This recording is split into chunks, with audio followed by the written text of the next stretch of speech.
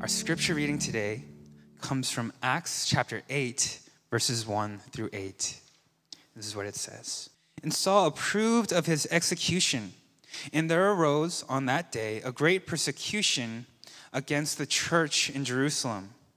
And they were all scattered throughout the regions of Judea and Samaria, except the apostles. Devout men buried Stephen and made great lamentation over him. But Saul was ravaging the church and entering house after house. He dragged off men and women and committed them to prison. Now those who were scattered went about preaching the word. Philip went down to the city of Samaria and proclaimed to them the Christ. And the crowds with one accord paid attention to what was being said by Philip when they heard him and saw the signs that he did. For unclean spirits, crying out with a loud voice, came out of many who had them, and many who were paralyzed or lame were healed. So there was much joy in that city. This is the word of the Lord. Thanks be to God. Usually when we say, this is the word of God, thanks be to God, we reply, amen. Amen. This was the word of God and not any other word. We're now in our fourth week of diving through the book of Acts. And in the book of Acts, we've talked about the weapons of the church. And I wonder how many of you remember. We've talked about the weapons of the church, including our prayer of the church, the power of the church, the fellowship of the church, which was preached to Sojourn. And also, today we come to the identity of the church. The title is the identity of the church, but the actual content of today is the suffering of the church. Now, I myself am getting sick and tired of sermons on suffering. I want to get past the COVID stage, and I want to talk about a brighter future, a brighter purpose, and a more resolve to get together and talk about joy. But I recognize in Scripture that suffering is a weapon in the hand of God. That suffering is a weapon in the church that is actually meant to utilize and to empower the church for God's kingdom. And so as we process suffering and persecution in a biblical lens, I pray that your eyes would be opened to see how this applies to your life. So with that said, let's pray. Holy Spirit, please move in our midst, that as the word of Jesus Christ is proclaimed amongst us today, that our ears would be perked and we would listen, that we would respond biblically, and that we would know how to apply this passage in our lives. Father, regardless of how scatterbrained right now I am, or regardless of the condition of our hearts and minds that keep us from focusing upon the word, we know that miraculously, every time the word is proclaimed, trusting in you, that there have been good fruit in our congregation. So Father, regardless of the state of our hearts and minds and how we approach today's sermon, Father, we pray that your word would be planted in our midst like a seed that will grow under your presence and your guidance and under the blood of Jesus Christ.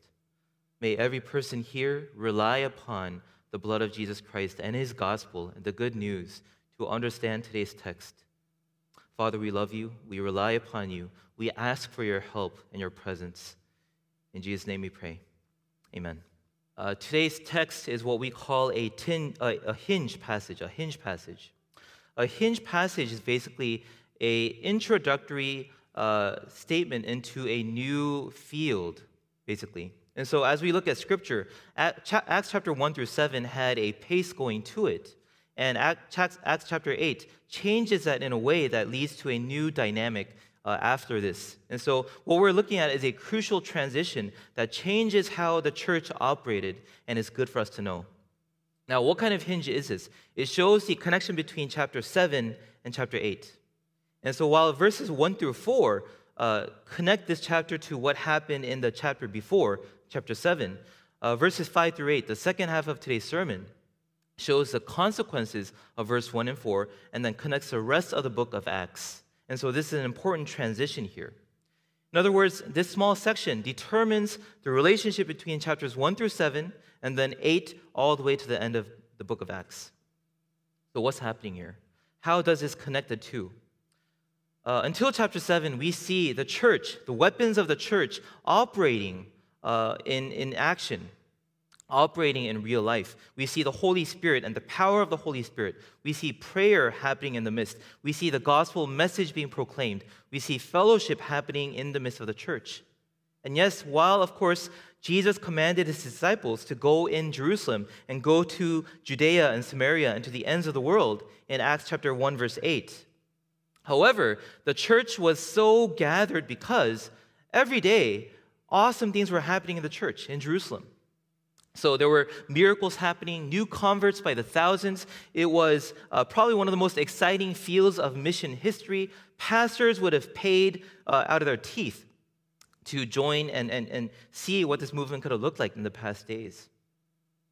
Fellowship was happening, miracles were happening, healing was happening, and the town was booming with the news of Jesus Christ. Who would want to leave this place? It was such an exciting time, and we would expect that we would see awesome growth, especially happening from chapter 7 when Stephen, the deacon, is filled with the Holy Spirit and he proclaims the gospel. And so we would see, apart from chapter 8, this hinge verse, that we would see just a steady growth of the kingdom of God through the church, and all would be well and done. However, something really beautiful, we expect it to happen, but actually something very tragic happens. And that's introduced in verse 1. It starts with this verse, Saul approved of his execution. So Stephen proclaims the gospel. He points out that all of the history of Israel was an indictment to their spiritual condition, the Pharisees and the Sadducees. And after that happens, they stone him, basically covering their ears, saying, we don't want to listen to this anymore. And they kill Stephen, who proclaims the gospel. And Saul approved of this. And it says, on that very day, there arose on that day a great persecution against the church in Jerusalem, and they were all scattered throughout the regions of Judea and Samaria, except the apostles.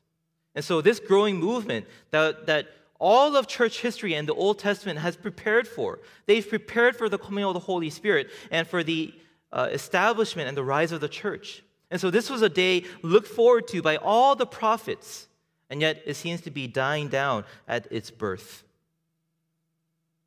It seems that the hinge is meant to close the door on the Jesus movement.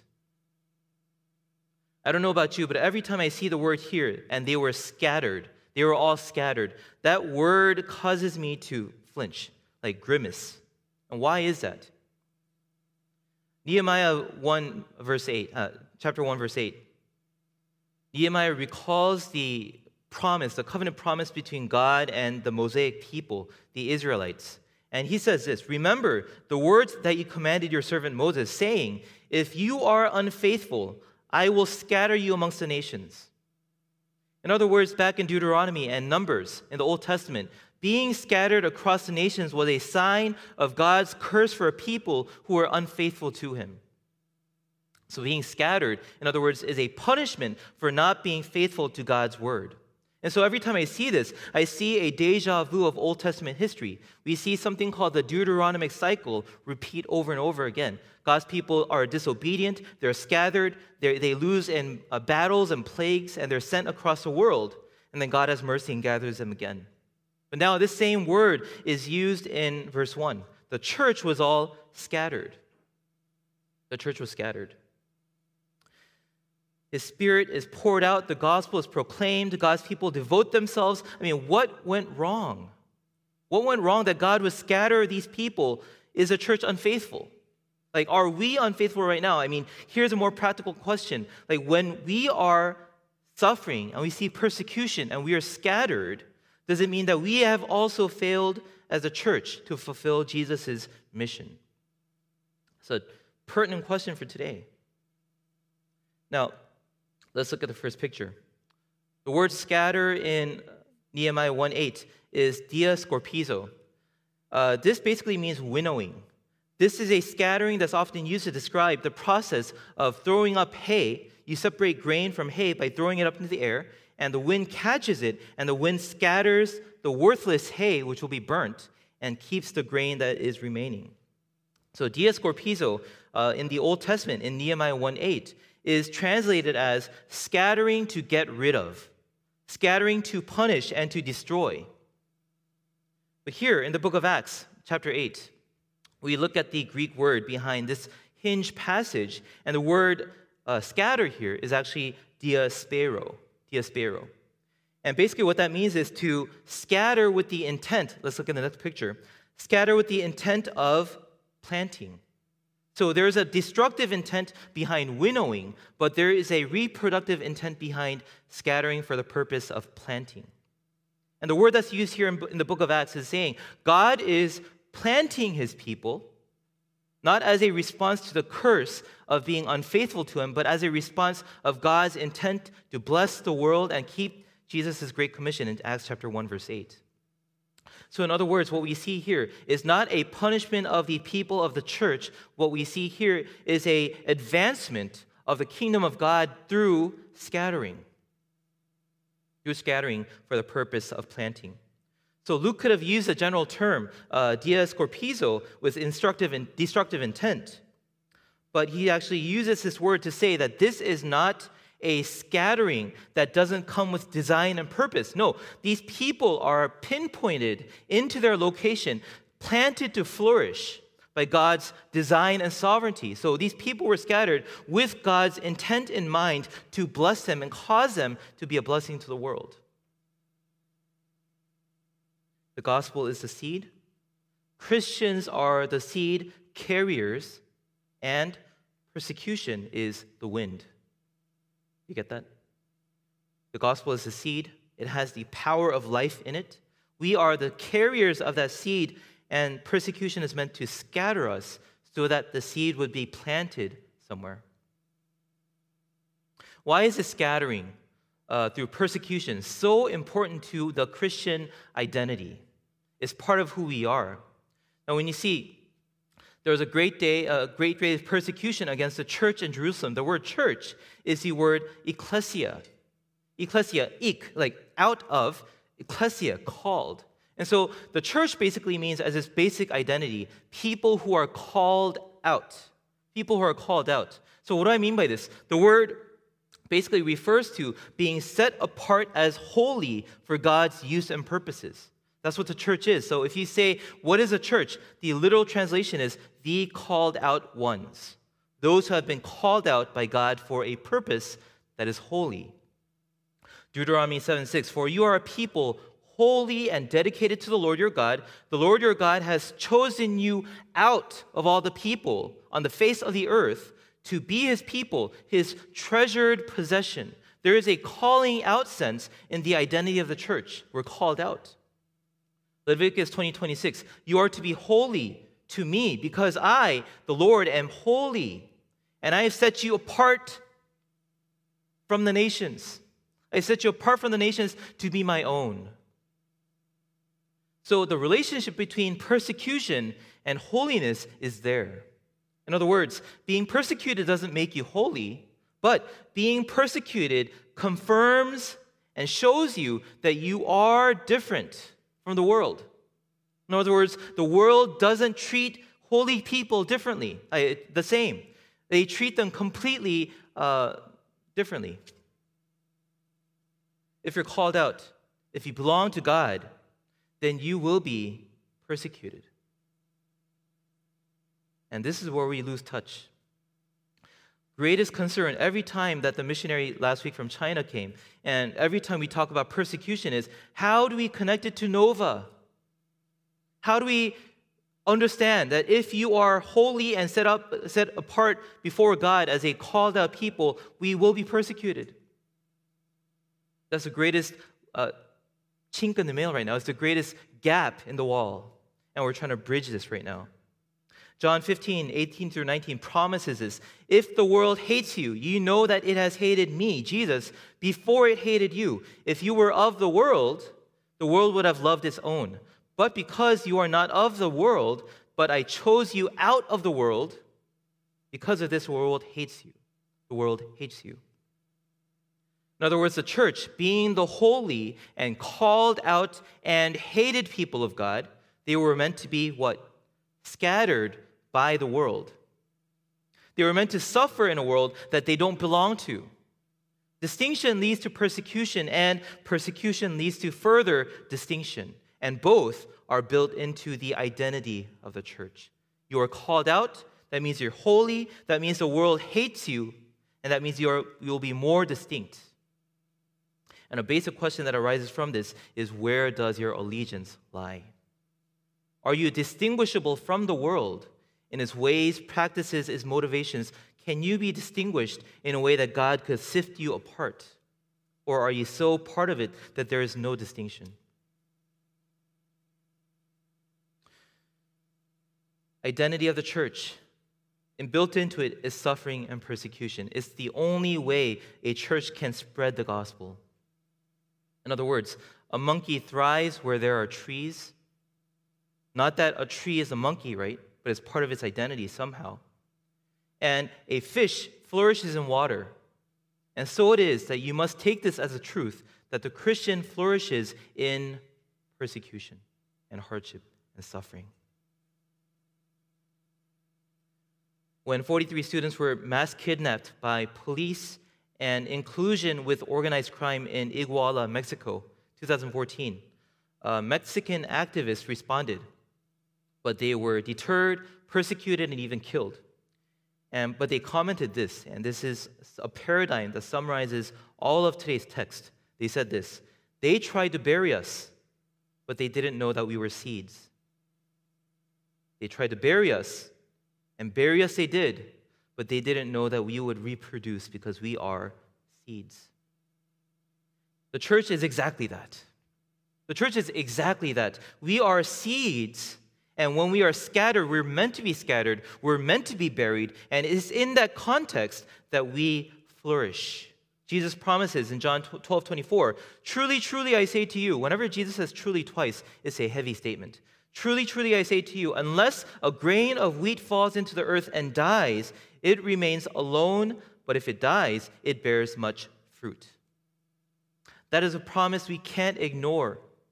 We cherry pick the good promises of God, but we leave out promises that say persecution and suffering is connected to our identity as called out ones. And if you played hide and seek with the world, and you remain indistinctive from it, like you can't be characterized out of it, then is the seed within you? Jesus didn't want his followers to stay in Jerusalem. No matter how fast it was growing, no matter how happy it was, no matter how many powerful instances were occurring there, Jesus wanted to send them out.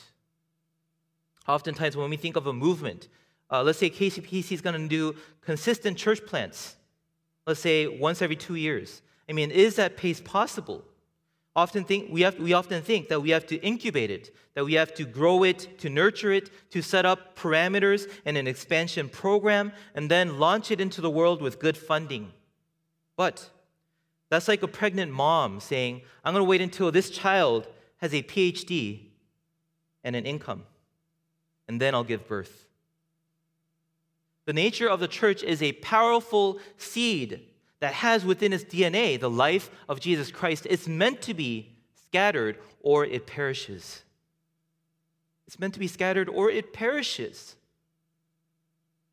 A fetus too long in the womb dies. And a church that only gathers and doesn't know how to scatter, a church that only knows how to hoard resources but doesn't know how to use it for the gospel's sake, dies out of decay. Don't you want our church to survive? Amen? And don't you want our church not just to survive, but to flourish in the midst of a world that is going against it? That's what we desire. Then the one missing element is persecution and suffering for the sake of the gospel.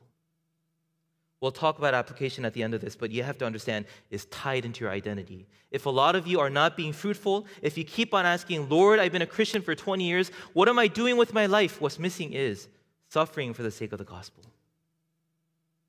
That's what causes it to blossom. Notice verse 1 says this: everyone was scattered but the apostles, except the apostles. In other words, every trained person stayed in Jerusalem, but all the untrained people were being sent out to fulfill the Great Commission. In other words, the lay church movement was untrained, unordained. It was non-professional, everyday Christians. And so why is persecution a weapon of the church? Because it makes the church fulfill its mission and be fruitful through everyday man, woman, and children. Men, women, and children fulfill the mission because of the weapon of persecution. Not the pastors, not the theologians. Every single one of us is more highly trained than 10, 20 theologians put together in the Old Testament, in the New Testament, the prophets, whoever they are. One Google search and we know more about Scripture. And yet, why are we not as powerfully moving where 3,000 people trust in Christ in one day? Because of the lack of a persecutory setting that proves who you are, that shows the world what you're made of inside. When I look at you and I ask you, who really are you? Like, I can't distinguish you from the world. Education is wonderful, your IQ is wonderful, you have a stable job, but what are you doing with that sets you apart from the world and its ways? Are you a seed? Verse 4 continues, now those who were scattered went about and preaching the word. The NASB translation says this, Therefore, those who are scattered went about preaching the word. The Bible sees a cause and effect relationship between scattering and gospel proclamation. The scripture sees a direct cause and effect between Saul persecuting the church and killing Stephen, and then the gospel being preached and scattering to produce life. Imagine how frustrating it is for Saul.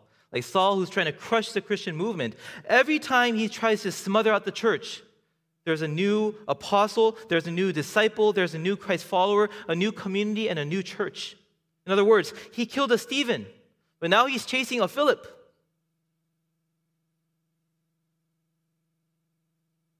And he changed Samaria for the Lord. Philip changed Samaria for the Lord because of the push out of Jerusalem. It's scary to say this as a pastor because I don't want you to misinterpret this. I wish God pushed us out of our comfort zones here right now. We're too safe because we have a mass herd instinct right now. We feel protected. But it's not in this setting that the gospel flourishes. It's out there, somewhere. Like God, I said this, God pinpointed exactly where you were to be planted because of his divine authority. Remember, think of the faces around you right now in your workplaces, in your families. You were pinpointedly placed there and planted there for a purpose to cause life to flow into their lives. We have to scatter. And so a basic theme that all the pastors are sharing in the EC team ministry is gather and scatter. It's like a heartbeat. The blood gathers to the heart to receive oxygen, but once it has oxygen, imagine all the blood stayed here. Your fingers would I don't know, you'd die first and then you'd start to decay. So we gather, the heart pumps blood out, and the oxygen must go to the fingers and the hands and the feet. And the church, we've gathered here, you receive so many nutrients, so many supportive networks and people and training. Are we using that outside so that the rest of the community can breathe to see Christ?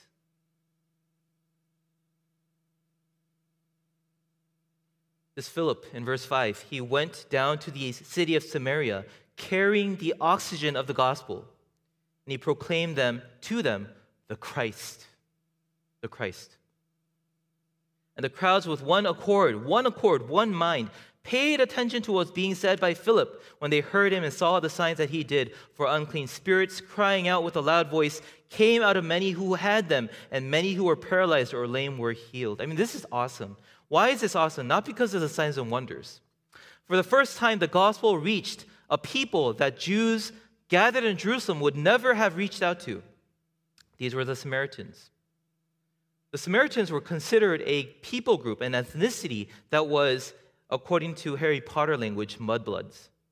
They were people who were originally Israelites, and then the Assyrians took them captive, and their blood was mixed now, and they were seen as traitors, they were seen as impure, they were seen as political traitors to the cause of Jerusalem. And so Israel, like Judeans and Samaritans, were like water and oil. They couldn't mix. Like they called each other dogs.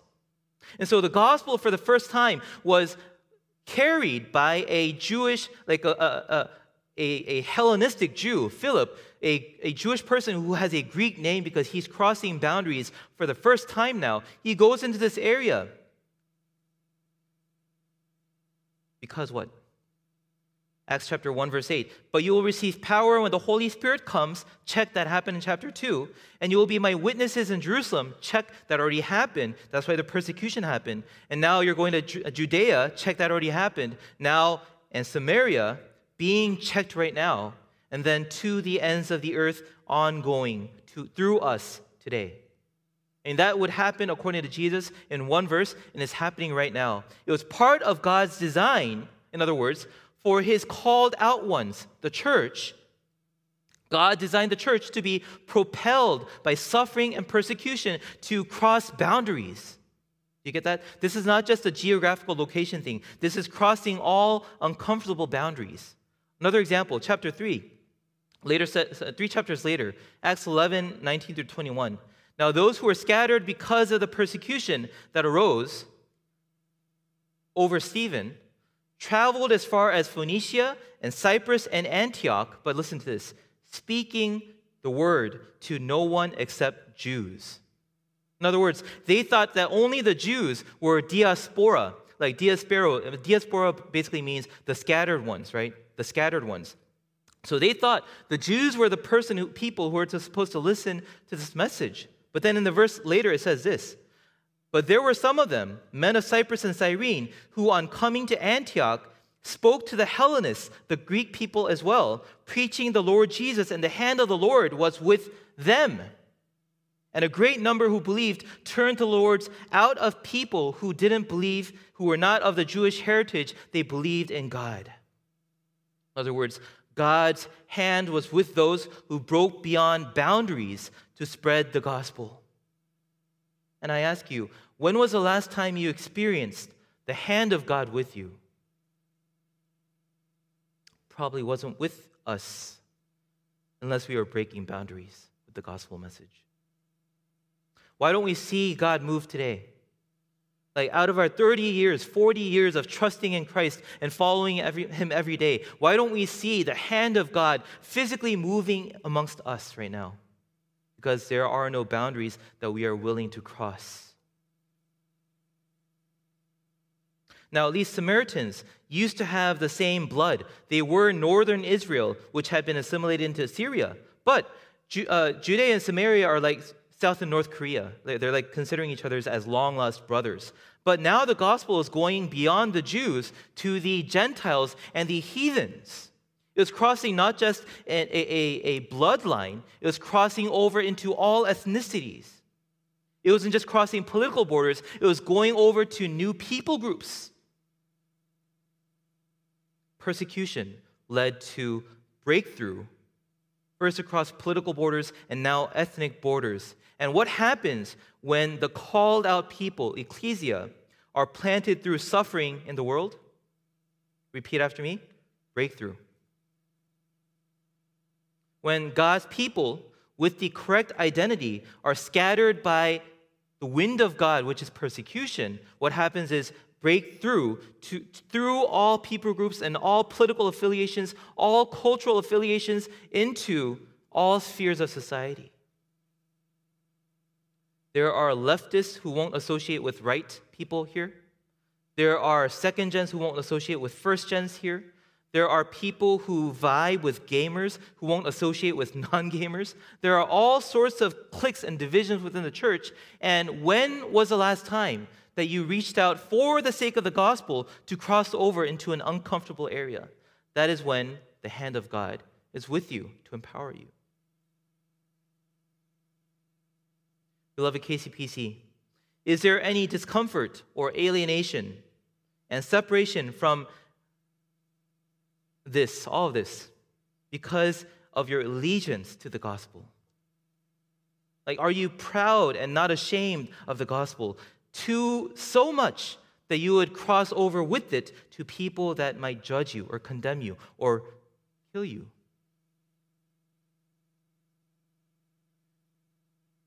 You are meant to be a vessel, a carrier of the message of the gospel, to introduce people, to introduce Jesus to former enemies or former awkward acquaintances.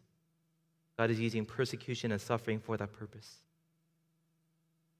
So what happens at the end of all this? Let's say you cross over, you break through into new people groups and new boundaries. What happens after that?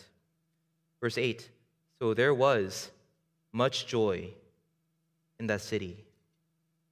There was much joy in that city. Suffering brings maximum joy to the city and to the church. Why would the gospel bring hope to a city, for example? When that city was aware of a situation that required the gospel. In other words, Samaria had always heard that they were second-class, political traitors and dogs by the Israelites. And when they hear the gospel, when the gospel arrived, telling that even though they were sinners, they were saved by the same God, the grace to enter into God's household and to be children, co-heirs with Christ himself, no matter what your ethnicity is, that caused them to rejoice. Because inherent within the persecution of that town and city was the understanding that they had nothing that would merit them joy. They needed the gospel. And do you need joy? Do you need the gospel? The Gospel Coalition recently published an article. I think it was republished over a long time. It basically said this: what do you do to evangelize a self-sufficient person? What do you do to evangelize a person who says he's happy with his games on his phone, who says that the stock market is good enough that he doesn't need Christ? Suffering also takes away from that so that your context, your life, your lifestyle makes you thirst for the gospel. I hope that makes sense to you.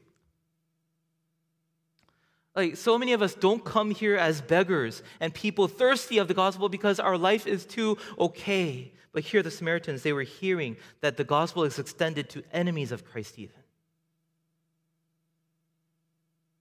Remember that this is a hinged chapter. It's a paradigm that defines what happens when the Holy Spirit filled and praying, gospel-centered fellowship, people are persecuted. What happens every time that there is persecution after chapter 7? There is a breakthrough and then freedom to worship God and joy everywhere that Christians go. Let's see this pattern. The Sanhedrin threatened the disciples. The fellowship in Jerusalem therefore becomes bolder. So the Sanhedrin beat the disciples, and the word of God spread to Judea. Stephen is killed, so the word of God spreads to Samaria, then splits into Ethiopia.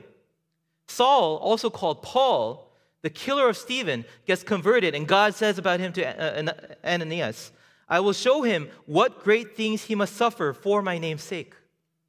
Suffering connected to his new identity now as Paul. So now Paul is a seed. And he gets carried away by the wind of persecution. When Paul and Silas get beaten, then a prison fellowship starts happening in Philippi to the great joy of the prisoners. When Jews in Jerusalem plot to kill Paul, he gets transferred to Caesarea and gets the chance to preach the gospel before Festus and King Agrippa to the great joy of that city. On his way sailing to Rome, Paul gets shipwrecked, more persecution and suffering, yet the gospel is spread in the island that they're shipwrecked in, Malta. And on and on and on, we see the unstoppable and relentless spread of the gospel through this pattern: suffering, breakthrough, joy. Suffering, breakthrough, and joy. If you can't connect this to your life right now, I'm going to get angry. Suffering, breakthrough, joy. Why is there no joy? Because you haven't broken through with the gospel. And why haven't you broken through? There was no suffering, no cost. Your discipleship was too cheap.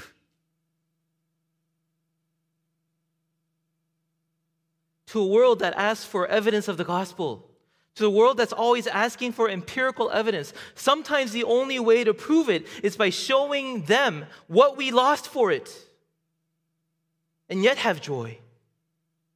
The extent of what you have lost in this world shows how much you value the world to come. Let's say that again. The extent of what you have lost for the gospel shows how much you value the world to come. I'm ashamed to talk about this, but I will talk for your edification. When people ask me, Pastor, why did you give up your legal career?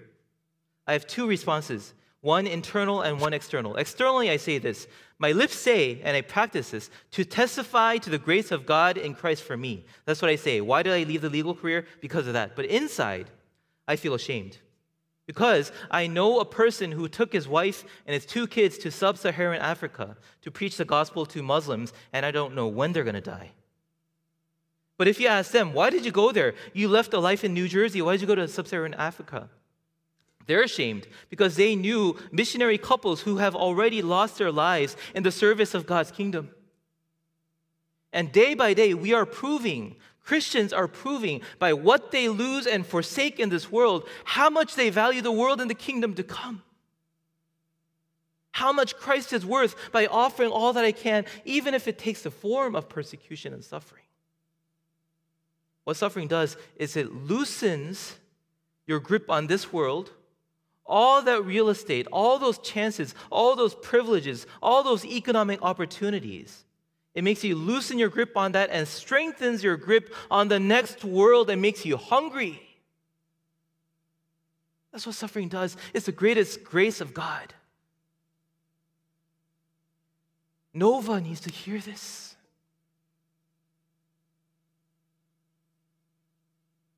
Scripture doesn't lie. Whatever suffering you go through for the sake of the gospel, it is not loss. It is not considered loss. It's gain. God is keeping count of what you lose in the sake of gospel. God will not let you remain ashamed. On the day that you approach Christ, beaten and worn out because the world was unkind to you, Christ will look upon you and say, you indeed were not ashamed of me. I therefore am not ashamed of you. Welcome into my kingdom.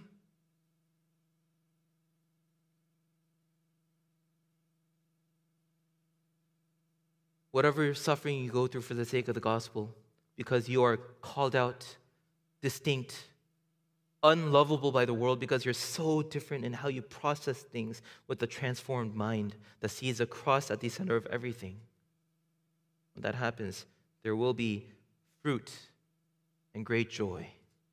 There will be fruit and great joy. This is not a pastor promising you. This is a pastor looking at God's word, trying to make the best common sense of it, and seeing this pattern over and over plastered throughout the book of Acts, which is supposed to be a paradigm for the church. If you suffer, God will use it to proclaim his name.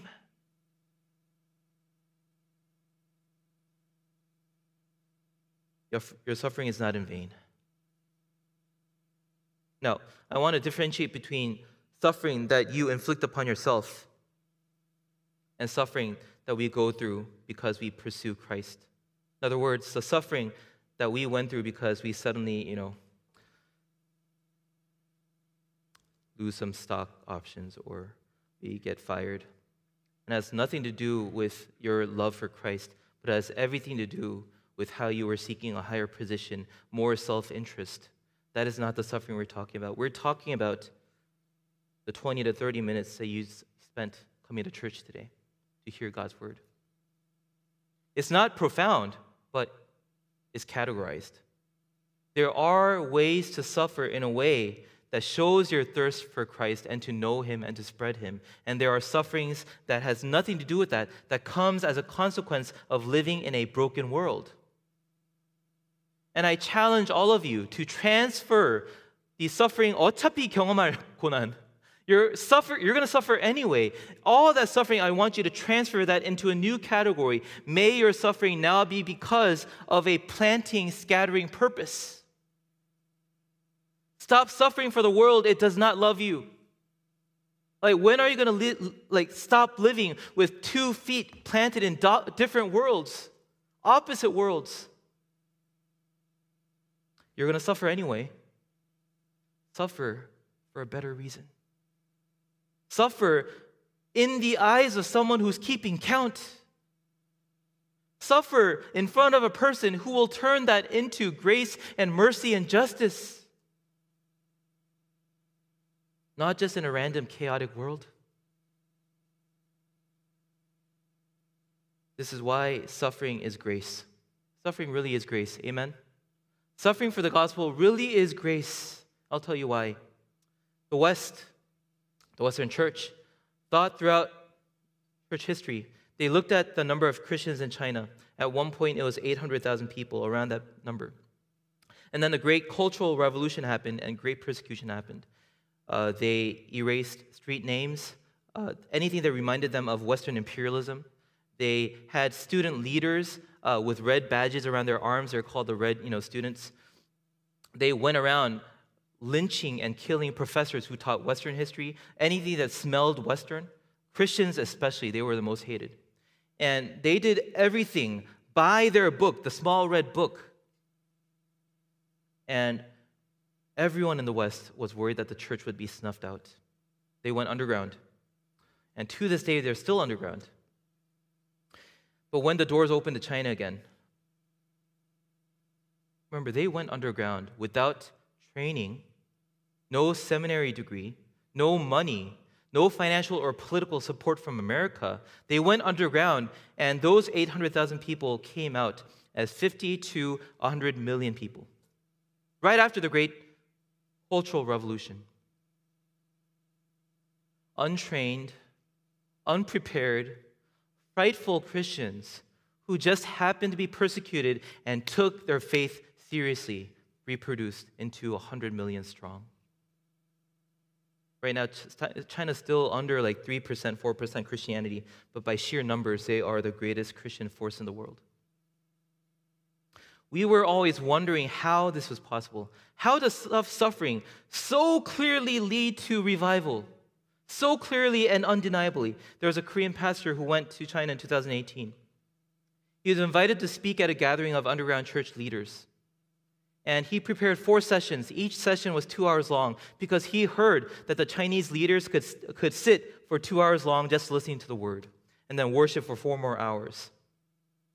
So he prepared that, but he severely underestimated what would happen.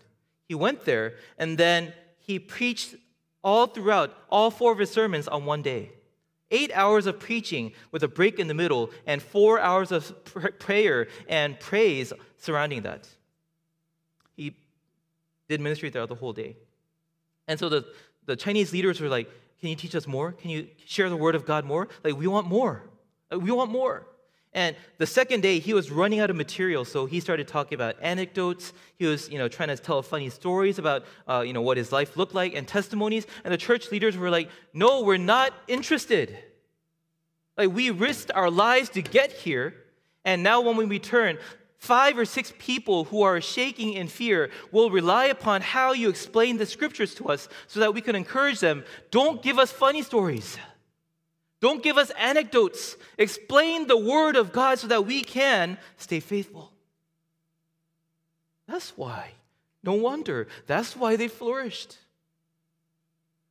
They saw nothing else but the gospel as core to their lives. The communism and the world had so stripped them of their desire for any kind of worldly success that the gospel was the only way into the next life and to flourish in the next life. The blessing for the Chinese church was the suffering that stripped them from all dreams of having a Western life. That was their blessing that caused them to hold on to the gospel, and when they received the gospel, they had great joy. But in the Western church, we try to fry the gospel, we try to deep fry it, we try to prepare it in all sorts of ways to make it palatable. And yet, even when the gospel is proclaimed, we enjoy less than, when we receive our tax returns. The world has been too friendly to us. And we have lost our savage and wild taste for the blood of Christ.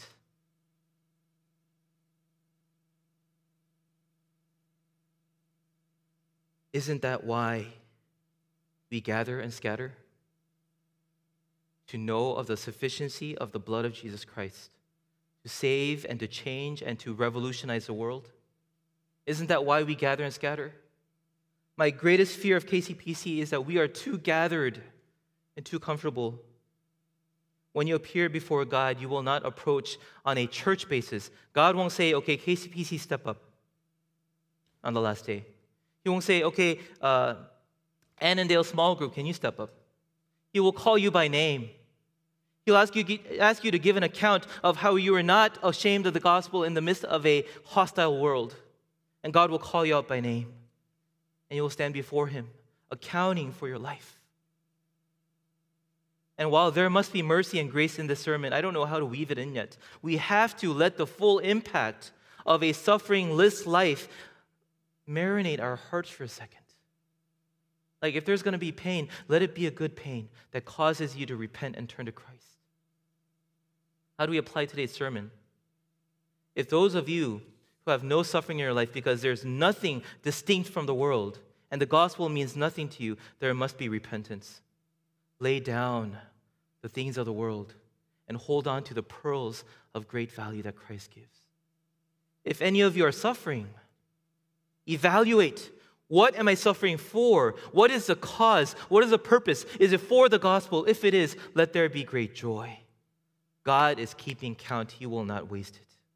And if you are suffering for the wrong reasons, transfer it. But finally, be assured, your suffering for the gospel means so much to God. He will translate that into everlasting value. How do we know that? Gracing, can you come up? We're going to conclude with this.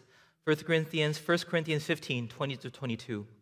But Christ has indeed been raised from the dead, the first fruits. He was buried somewhere. The first fruits of those who have fallen asleep. He had died. For since death came through a man, the resurrection of the dead comes also through a man, the first seed that was planted. For as in Adam all die, so in Christ all will be made alive. But each in turn, there's a sequence. Christ, the first fruit, first. Then, when He comes, those who belong to Him. Our lives, our death, our suffering, everything that we lose is predicated upon the life, death, and resurrection of Christ. If He rose, then so will we, and so will there be a great transition in all of our suffering into glory. Please suffer for the sake of the gospel. It's going to happen anyway. I promise you, it's going to happen anyway. But please suffer for the right reasons. That is your identity. If you are called out, if you are held precious by Christ, this world will feel so alien. It won't feel comfortable. Like every time you go to a coffee shop to sit down and you look at posters, you look at magazines, you talk to the people, the ideas of the world need to be bothering your soul because it is not of God. And you must respond. Christ came. He died for a sinner like me so that all things in the world would be rejuvenated unto His image. And it is for that purpose I live, and if that means suffering right now because we are so incompatible. Let it be. And may Christ vindicate that on the last day. Suffering is the weapon of the church. It makes you serious about the gospel. It makes you so hungry for the word of God and nothing else. TikTok, the fun that Instagram brings melts away when you see what this world is capable of doing to you. And as you see the power of the gospel working itself out in a world that is hostile. Please don't be distracted by things that offer you temporary pleasure like a Band-Aid. It will not satisfy your identity. Christ called you out. Amen? Christ called you out. And that is enough for this life. And it will mean everything in the next life. Take this with faith. Let's pray. Father, we thank you. Please use our suffering for your glory.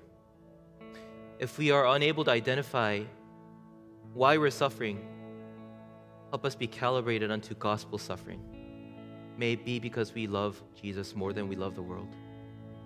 And if there is no suffering in its life because we have aligned ourselves and pledged allegiance to a world that has nothing to do with you, Father, let our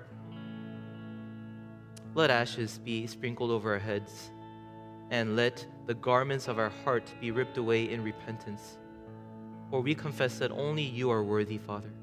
Let that be a confession that arises in repentance among those who are aliens to any form of suffering. And for those who are crushed by suffering, uplift their heads, Father. Help them look to a Christ that has suffered for them and with them. And may they be comforted by nothing else than the suffering Christ himself. May the gospel alone satisfy them. That all the riches of the world would be a laughingstock when it comes to comforting our hearts. And may Jesus, you alone, receive all the glory. We pray this in Jesus' name. Amen.